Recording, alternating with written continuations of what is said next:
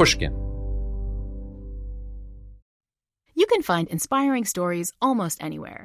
For instance, check out the co-founders of Girls Who Do Interiors. This Miami-based design company was started by 3 friends when they were still in school. And right from the start, they turned to Chase for Business for everything from banking and payment acceptance to credit cards. And they handle them all in one place with the Chase mobile app. It's so important to have that kind of help when you're just starting out. Learn more at chaseforbusiness.com. Make more of what's yours. Chase mobile app is available for select mobile devices. Message and data rates may apply. JP Morgan Chase Bank, NA member FDIC. The most innovative companies are going further with T-Mobile for Business. The PGA of America is helping lower scores and elevate fan experiences with AI coaching tools and 5G connected cameras. AAA is getting more drivers back on the road fast with location telematics. And the Las Vegas Grand Prix is powering race day operations with 5G connectivity, giving fans an experience at the speed they deserve. This is accelerating innovation with T-Mobile for Business. Take your business further at T-Mobile.com/now. Whether it's her first Mother's Day or her 40th, she deserves more. Shop tons of stunning on-trend jewelry for every budget at Diamonds Direct. Diamond fashion jewelry, beautiful birthstones, everyday pearls starting at just $200. Commemorate the real loves of her life with a gorgeous pendant featuring the birthstone of the one who made her mom. This Mother's Day, Diamonds Direct has everything you need to say thank you. Diamonds Direct. Your love, our passion. Online at diamondsdirect.com. From Pushkin Industries, this is Deep Background. I'm Noah Feldman. Last month, we all saw the devastating images from Texas. Plunging temperatures and 2 severe winter storms in quick succession led to a breakdown of the state's energy grid. More than 4.5 million homes and businesses were left without power. Not only that, water service was disrupted for more than 12 million people because of pipes freezing and bursting.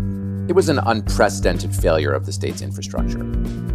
This disaster in Texas was a wake-up call for places all across the country. Our infrastructure is consistently and concerningly outdated. It often was not built to withstand extreme climate conditions of the kind we're seeing more of in an era of climate change. We don't seem to be prepared for more frequent and severe storms. Without a serious overhaul in the coming years, our electric grid, our water, and our sewage systems have the capacity to fail again, and to fail massively. Here to help us get behind the story of what really happened in Texas and what we can do about it going forward is Alice Hill. Alice is one of the country's leading experts on climate-resilient infrastructure. She's now a senior fellow for energy and the environment at the Council on Foreign Relations. But before that, she was special assistant to President Obama and senior director for resilience in the White House. She led the national policy regarding preparing for the impact of climate change in that role. Alice, I'm very grateful to you for joining us. Welcome to Deep Background.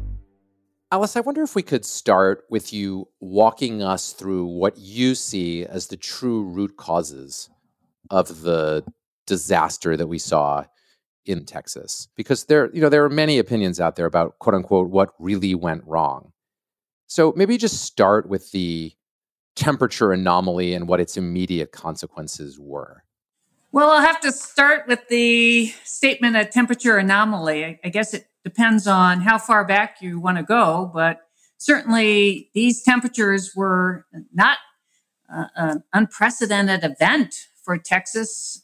40 years ago, they had a similar event of at least as long duration and as least as cold temperatures. So if you want to drill down on what's at issue here, it's a choice not to invest in preparedness. If you choose not to prepare your grid for extreme events, you're going to find that those extreme events can do heavy damage. And once your electric grid fails, it just cascades through all the other infrastructure sectors, causing widespread damage.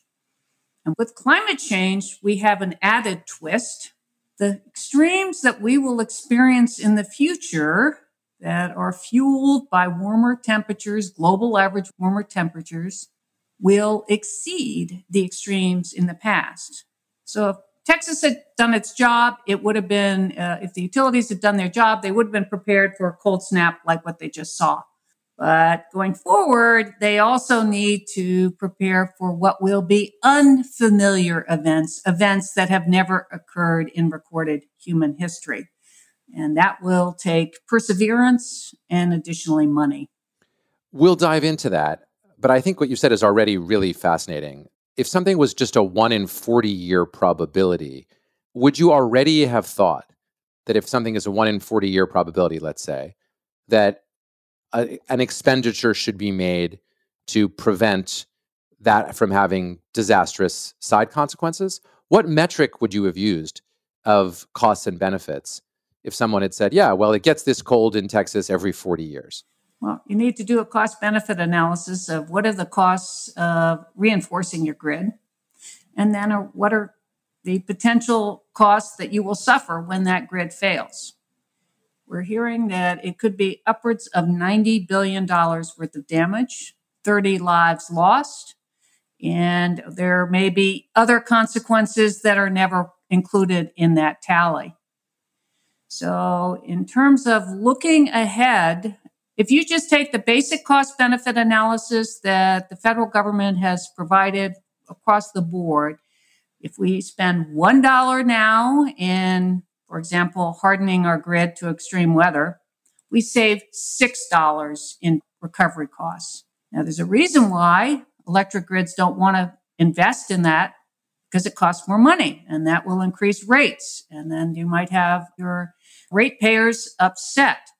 However, who ultimately bears the cost when the whole system collapses? And in this case, there'll be many people bearing the cost, but ultimately it could also be the federal taxpayers who have had nothing to do with the calamity that befell Texas. I do want to talk about bearing the cost because I think it's vastly important. Is the $1 spent save $6 later a national statistic, or is it one that could have been applied concretely in Texas? I mean, I guess what I'm wondering is how much would it have cost Texas to harden its infrastructure grid against cold weather, thereby saving the $90 billion?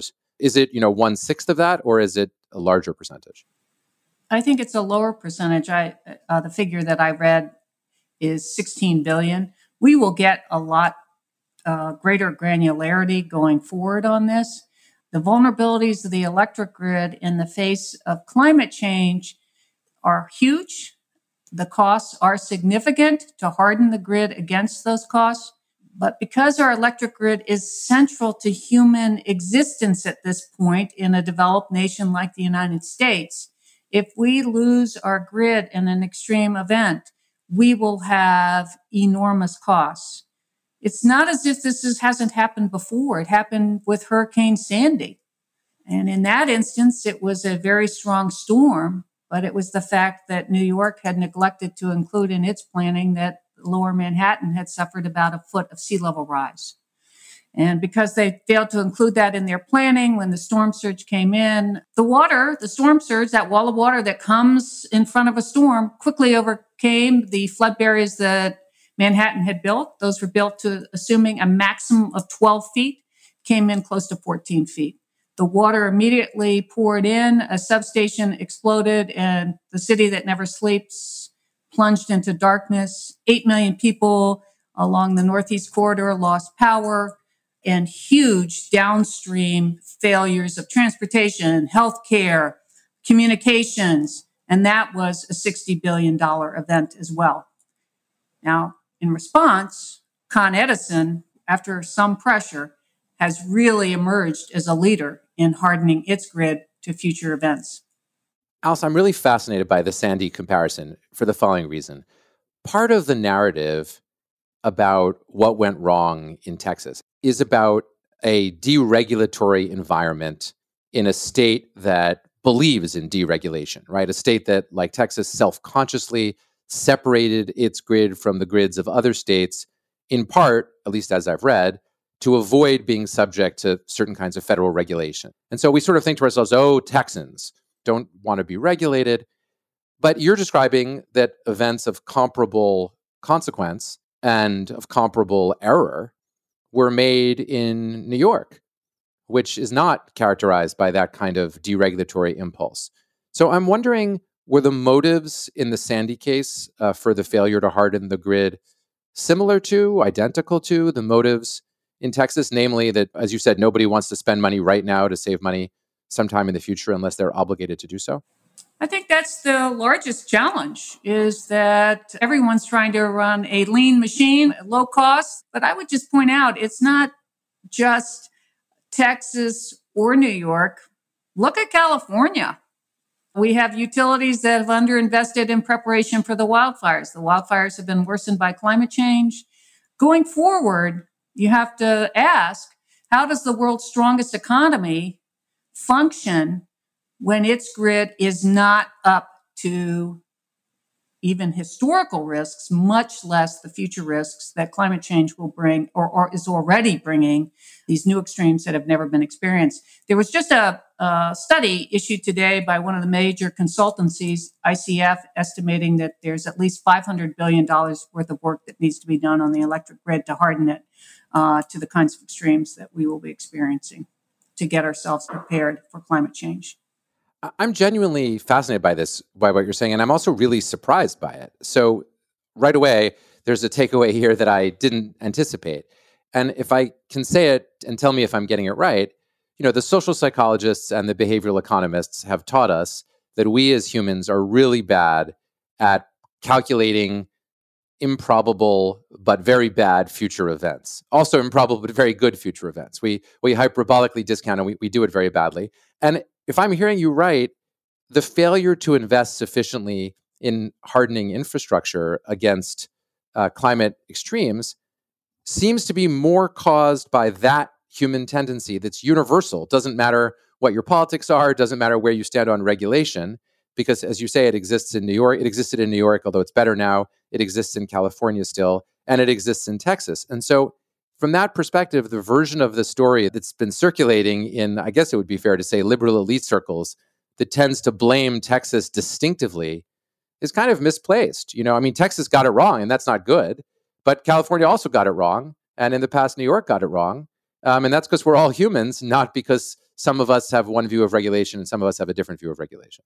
Well, I would say that what's difficult with climate change is that because we assess risk as humans based on our own experience, the availability bias, we tend to think that the last extreme is the very worst thing that could happen.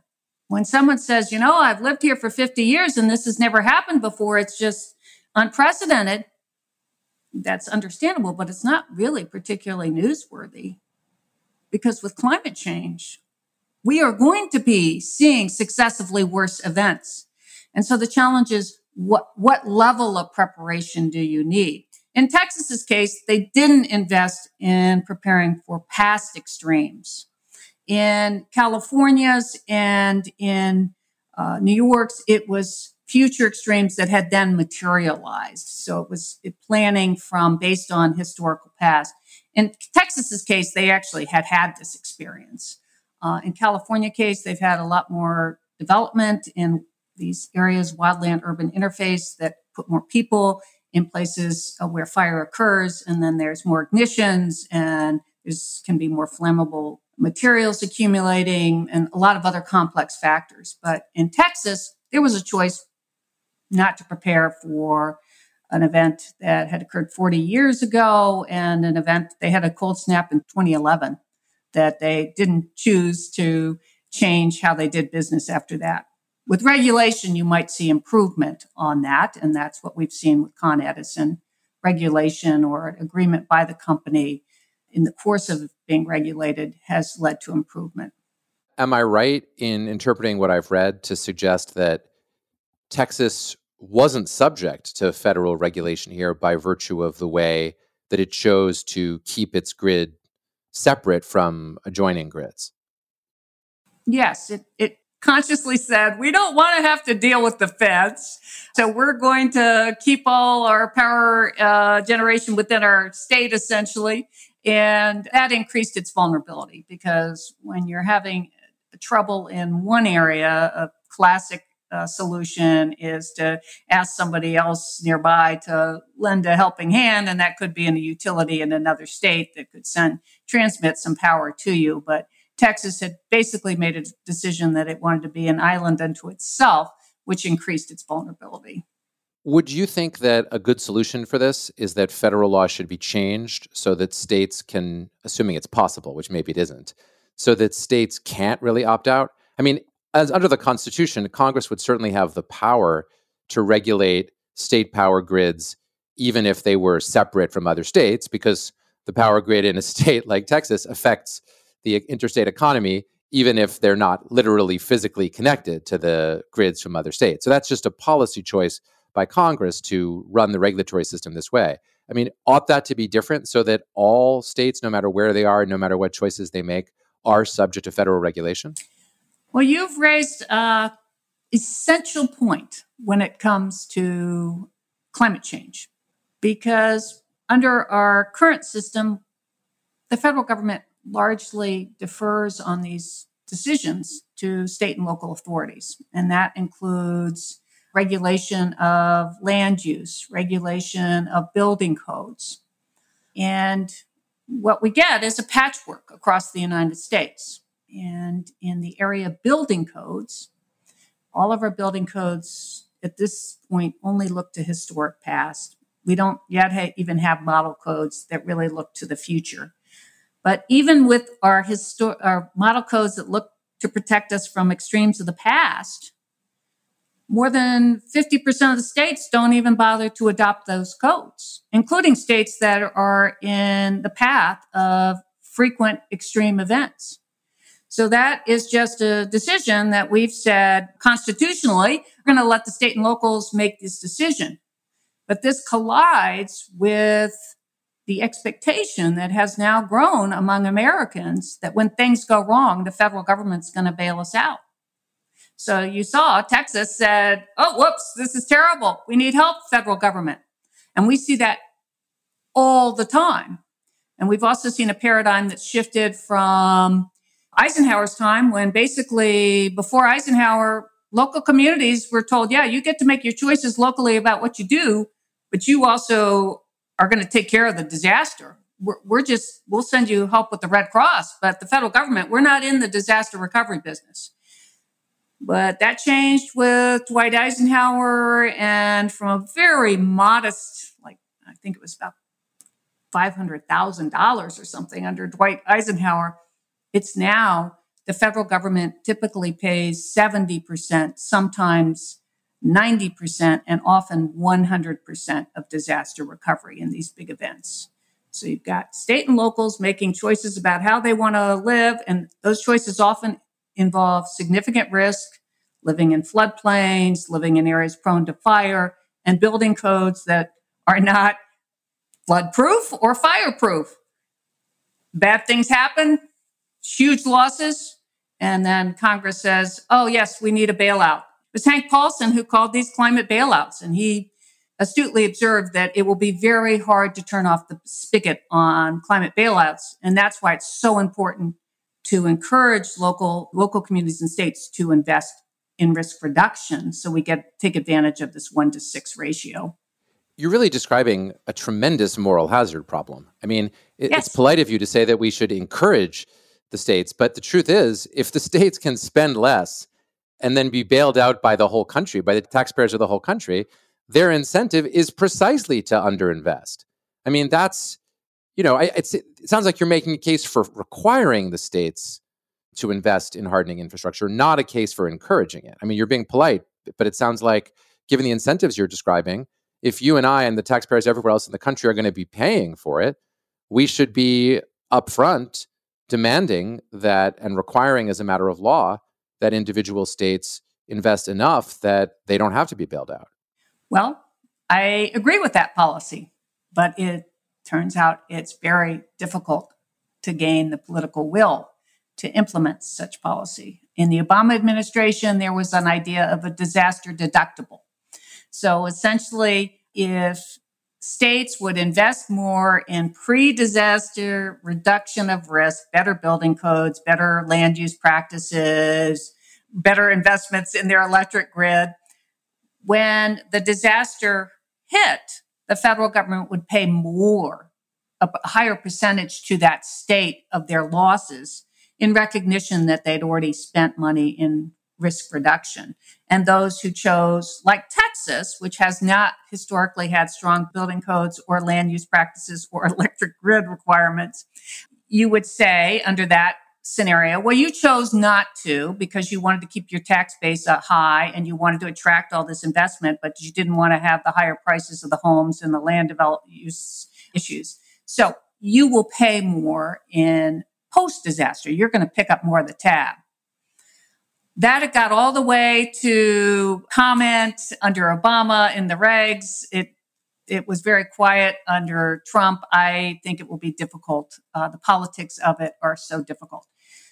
We do have one example where we have successfully done this as a nation, at least one, and that is on our barrier islands. We had passed the Coastal Barrier Act in the 60s that essentially said in those areas, we're not going to give any more federal money to development in those areas. And if a disaster occurs, you're on your own.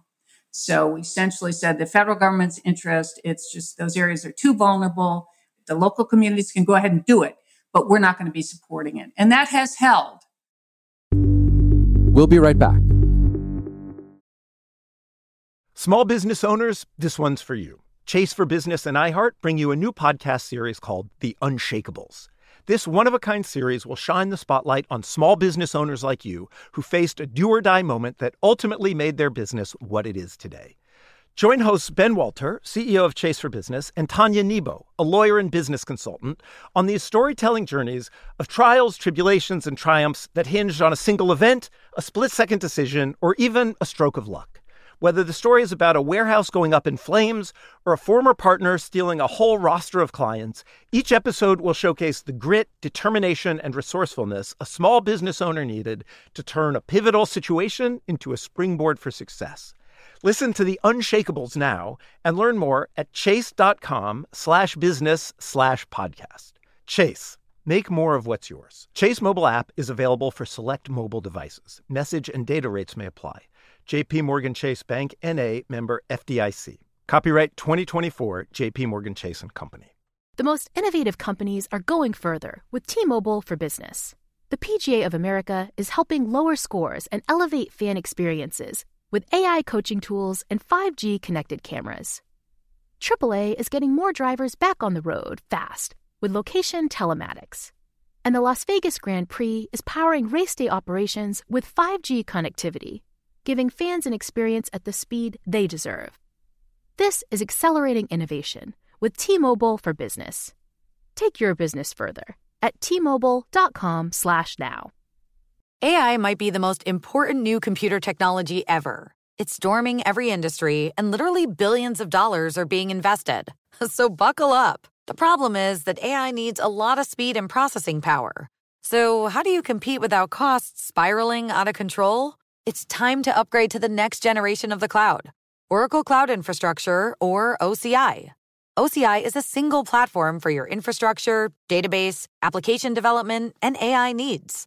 OCI has 4 to 8 times the bandwidth of other clouds, offers one consistent price instead of variable regional pricing, and of course, nobody does data better than Oracle. So now you can train your AI models at twice the speed and less than half the cost of other clouds. If you want to do more and spend less like Uber, 8x8, and Databricks Mosaic, take a free test drive of OCI at oracle.com/strategic. That's oracle.com/strategic.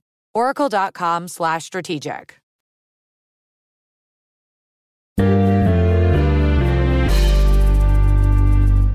Let's talk a little more about where the costs of this disaster have already fallen. One of the issues that's gotten the most attention is that some individuals and also some energy businesses basically had versions of contracts where they would get a lower price of service for the ordinary days, in exchange for the idea that when costs went up, they would pay some proportion of the wholesale costs of energy, which is in principle was supposed to be a fair contract, right? I get a lower price when the price is low, and then I pay a higher price when the price is high. Then, for a brief time, some number of days during the disaster, when electricity went offline, the price of power skyrocketed to an enormous set of prices, enough that it could bankrupt ordinary people with some enormous power bills. Are contracts like that just flat out irrational? Should we not be allowing those kind of contracts at all because of the fact that at the extreme they have these effects? Or are those contracts that actually would be morally justifiable, provided that they're actually carried through, provided that you save money when you save it, and then when it costs a lot of money, you have to pay the money? Well, I think this is a point where the market collides with people's expectations. And yes, the Harvard professor who helped construct the Texas system said the system was working as it was supposed to. When their resource is scarce, the price is supposed to go up.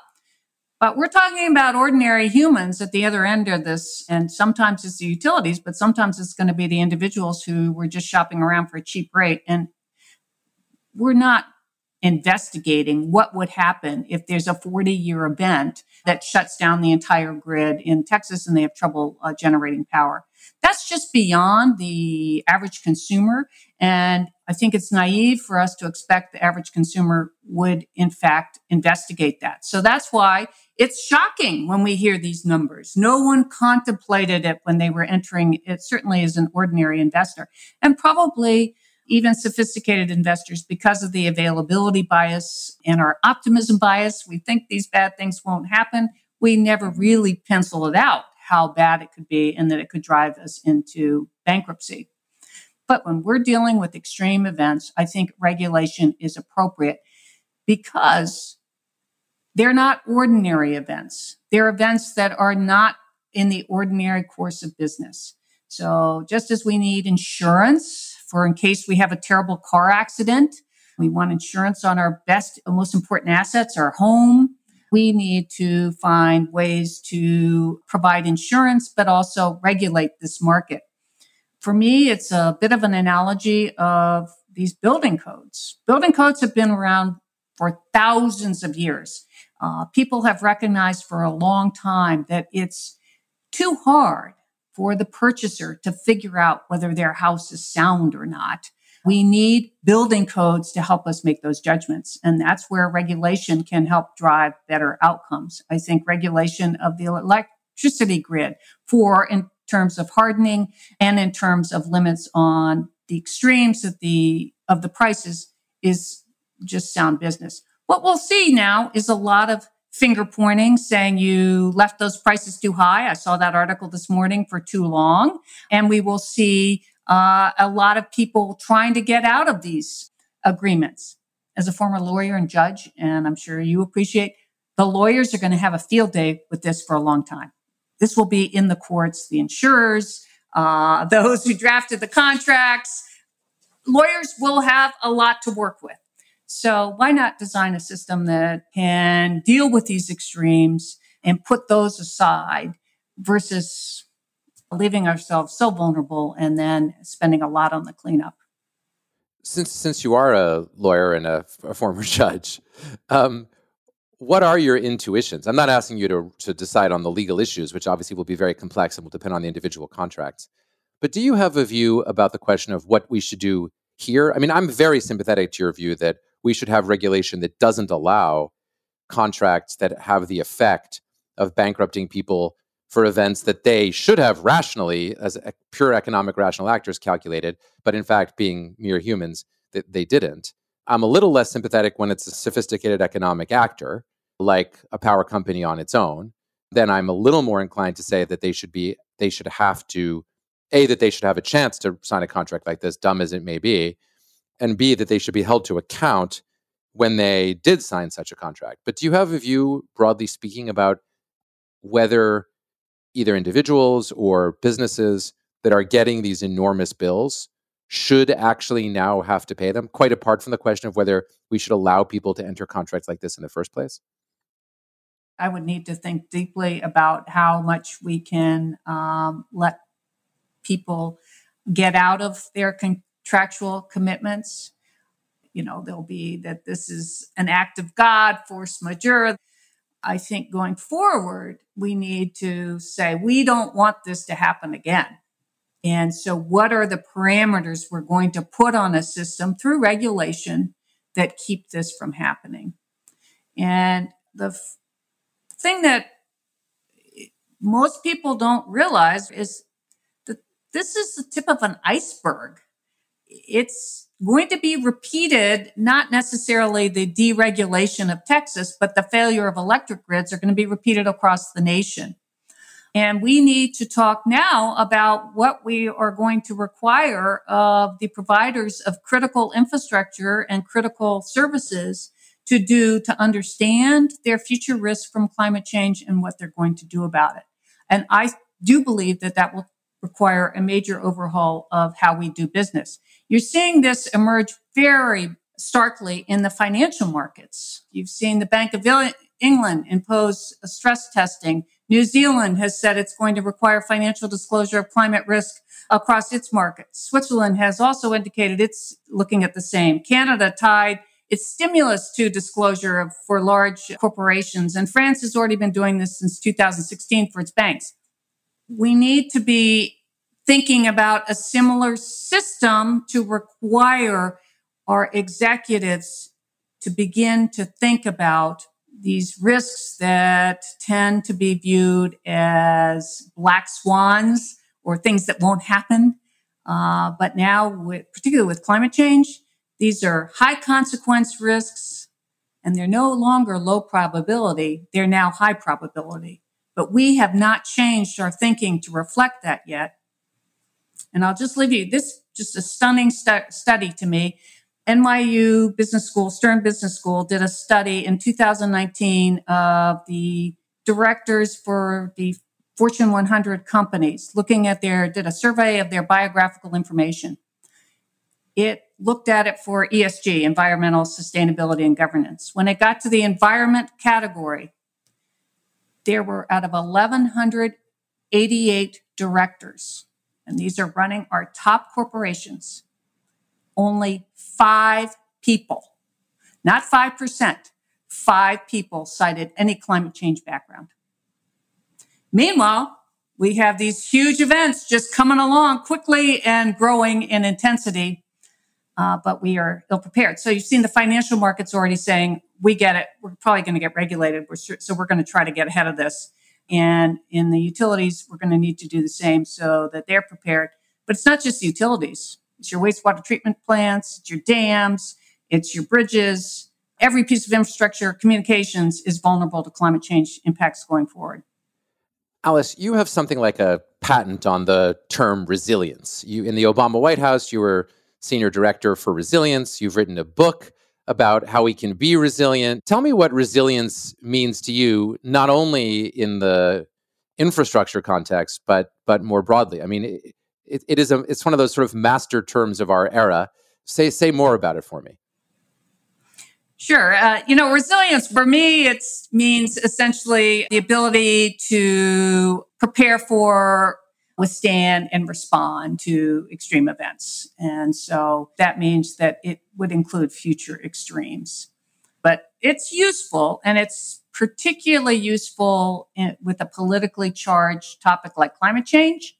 Some politicians want to talk about resilience when they don't want to talk about adaptation, because adaptation reads climate change. Resilience reads, I don't have to have an opinion on climate change. Alice, you lay out 7 principles of resilience in your book. Would you give us some highlights from the big 7? Well, there are 7 key principles that were developed through a group I co-chaired, focusing on what do we do to have better outcomes for infrastructure in the face of extreme weather from climate change. A few of those are particularly apt for the situation we're facing now in Texas. The first thing is we need to no longer think of infrastructure as separate components, that if we just protect one component, we will be protecting everything else. The world is so interconnected now. These systems are so interconnected, and all of them are connected to the grid, that if we have one system go down, it's a bit like dominoes, just everything else collapses along the way. We also need to think in terms of multi-hazards. So we tend to think of just a flood problem, for example. But we have had one of the most painful examples of what we can and should plan for with the pandemic. So in the midst of this pandemic, we've had 30 named storms in the Atlantic, so many named storms that we had to use the Greek alphabet. We've seen the hottest temperatures that we've seen, we believe, ever recorded on the earth in the aptly named Death Valley in California. We've seen unprecedented cyclones and wildfires that have driven people out of their homes, seeking shelter, and putting them at higher risk for infection from COVID-19. Our firefighters, our emergency managers have all been put at greater risk during these events. So we need to plan and think through that we are in a world now where we are going to have compounding events, close in time events, simultaneous, consecutive events. We're just going to get hit a lot. And that requires us to rethink instead of just preparing for one particular hazard. And then I think the last, and for Texans right now, as they plan going forward, we should always be anticipating that, of course, we are going to suffer bad events. But how can we plan now to build back better in the future? Where can we identify to make improvements if something gets destroyed or something is damaged? How can we come back bigger, stronger, better in the face of disaster? And that usually requires planning and thinking through where we can spend our precious dollars most effectively. Lots we can do here. There is reason for optimism, and there's hope for all of us to be engaged in ensuring that we have a bright future ahead. Alice, I wonder if I could close on a personal note. I'm amazed by your career path. You ran the white-collar crime unit in the U.S. Attorney's Office in Los Angeles, which is a very high-powered job to have had. In criminal law, you were a judge on the Superior Court in Los Angeles. And then you ended up as the true maven of preparing for responding to extreme climate events within this resilience framework. What was the pathway that shifted you from the very distinguished career in criminal justice to the very distinguished career that you've had in the totally unrelated, I would think, area of preparing our country for climate change? Well, here's the essential piece of career advice I can share. Be nice to those you sit next to in law school.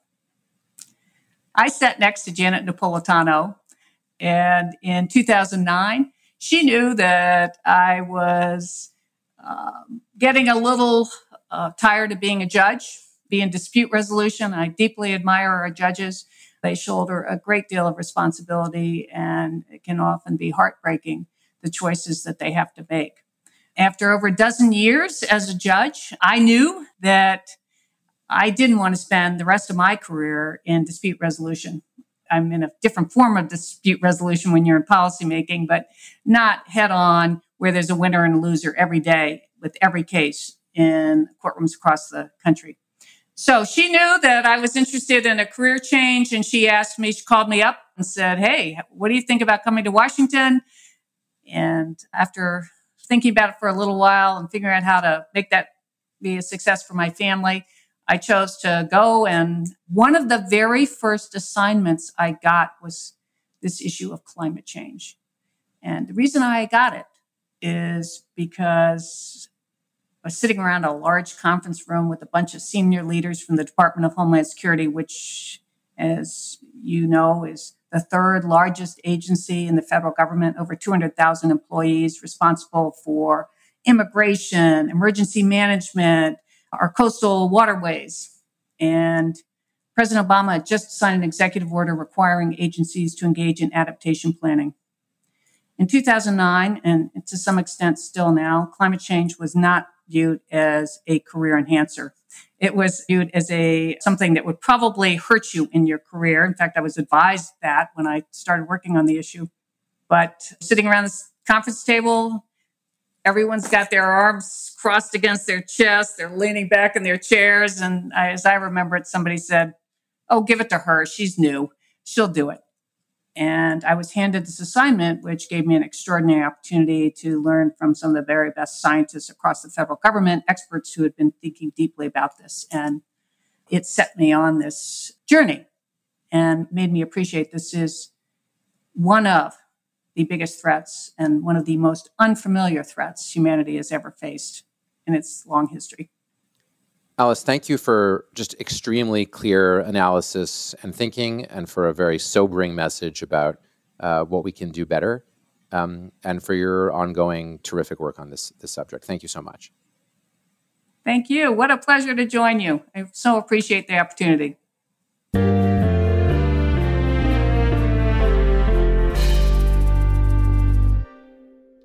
In the course of this fascinating conversation with Alice, several key takeaways emerged in my mind. The first is that what happened in Texas was predictable. Far from being a freak event, Texas had experienced, Alice points out, cold temperatures comparable to these as recently as 40 years ago. So it should have been possible for Texas to realize that it did need to harden its infrastructure against potential low temperatures.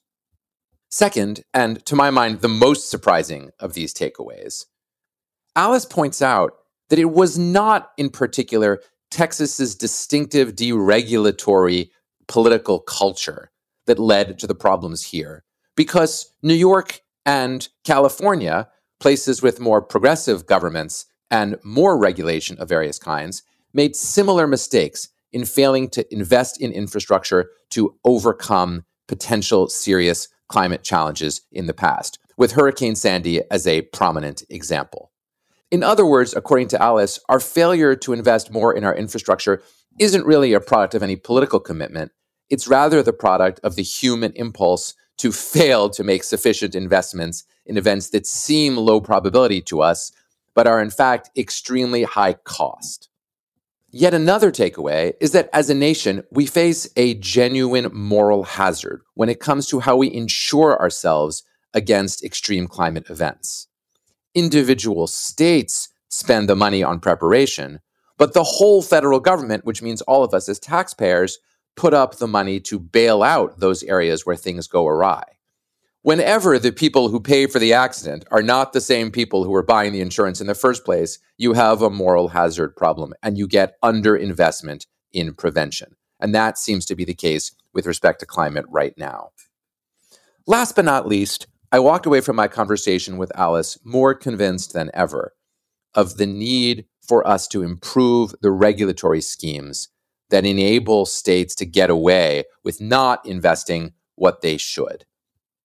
The federal government isn't a solution to every problem that we have in the world, but climate is across borders. Infrastructure is across borders. Electric power grids are across borders. And for that matter, health, as we've learned in the context of a pandemic, is very much also across borders.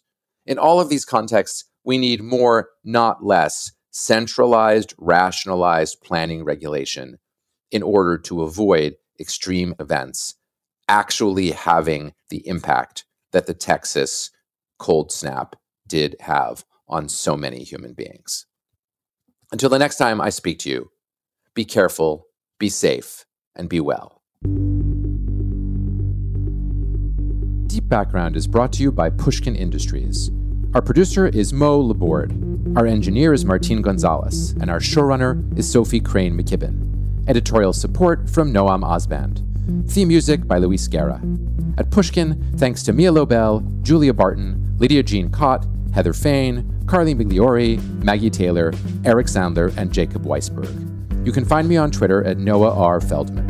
I also write a column for Bloomberg Opinion, which you can find at bloomberg.com/Feldman. To discover Bloomberg's original slate of podcasts, go to bloomberg.com/podcasts.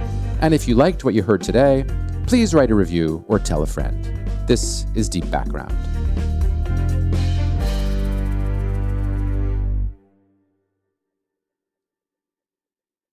The tradition of breaking tradition continues with the return of the Unconventional Awards from T-Mobile for Business at Mobile World Congress. This is an event that celebrates innovators whose bold actions took their industries to new places. If that sounds like you and you're a T-Mobile for Business customer, enter today. If you win, you'll be publicly honored amongst some of the most influential leaders in industry. And me, I'll be there too.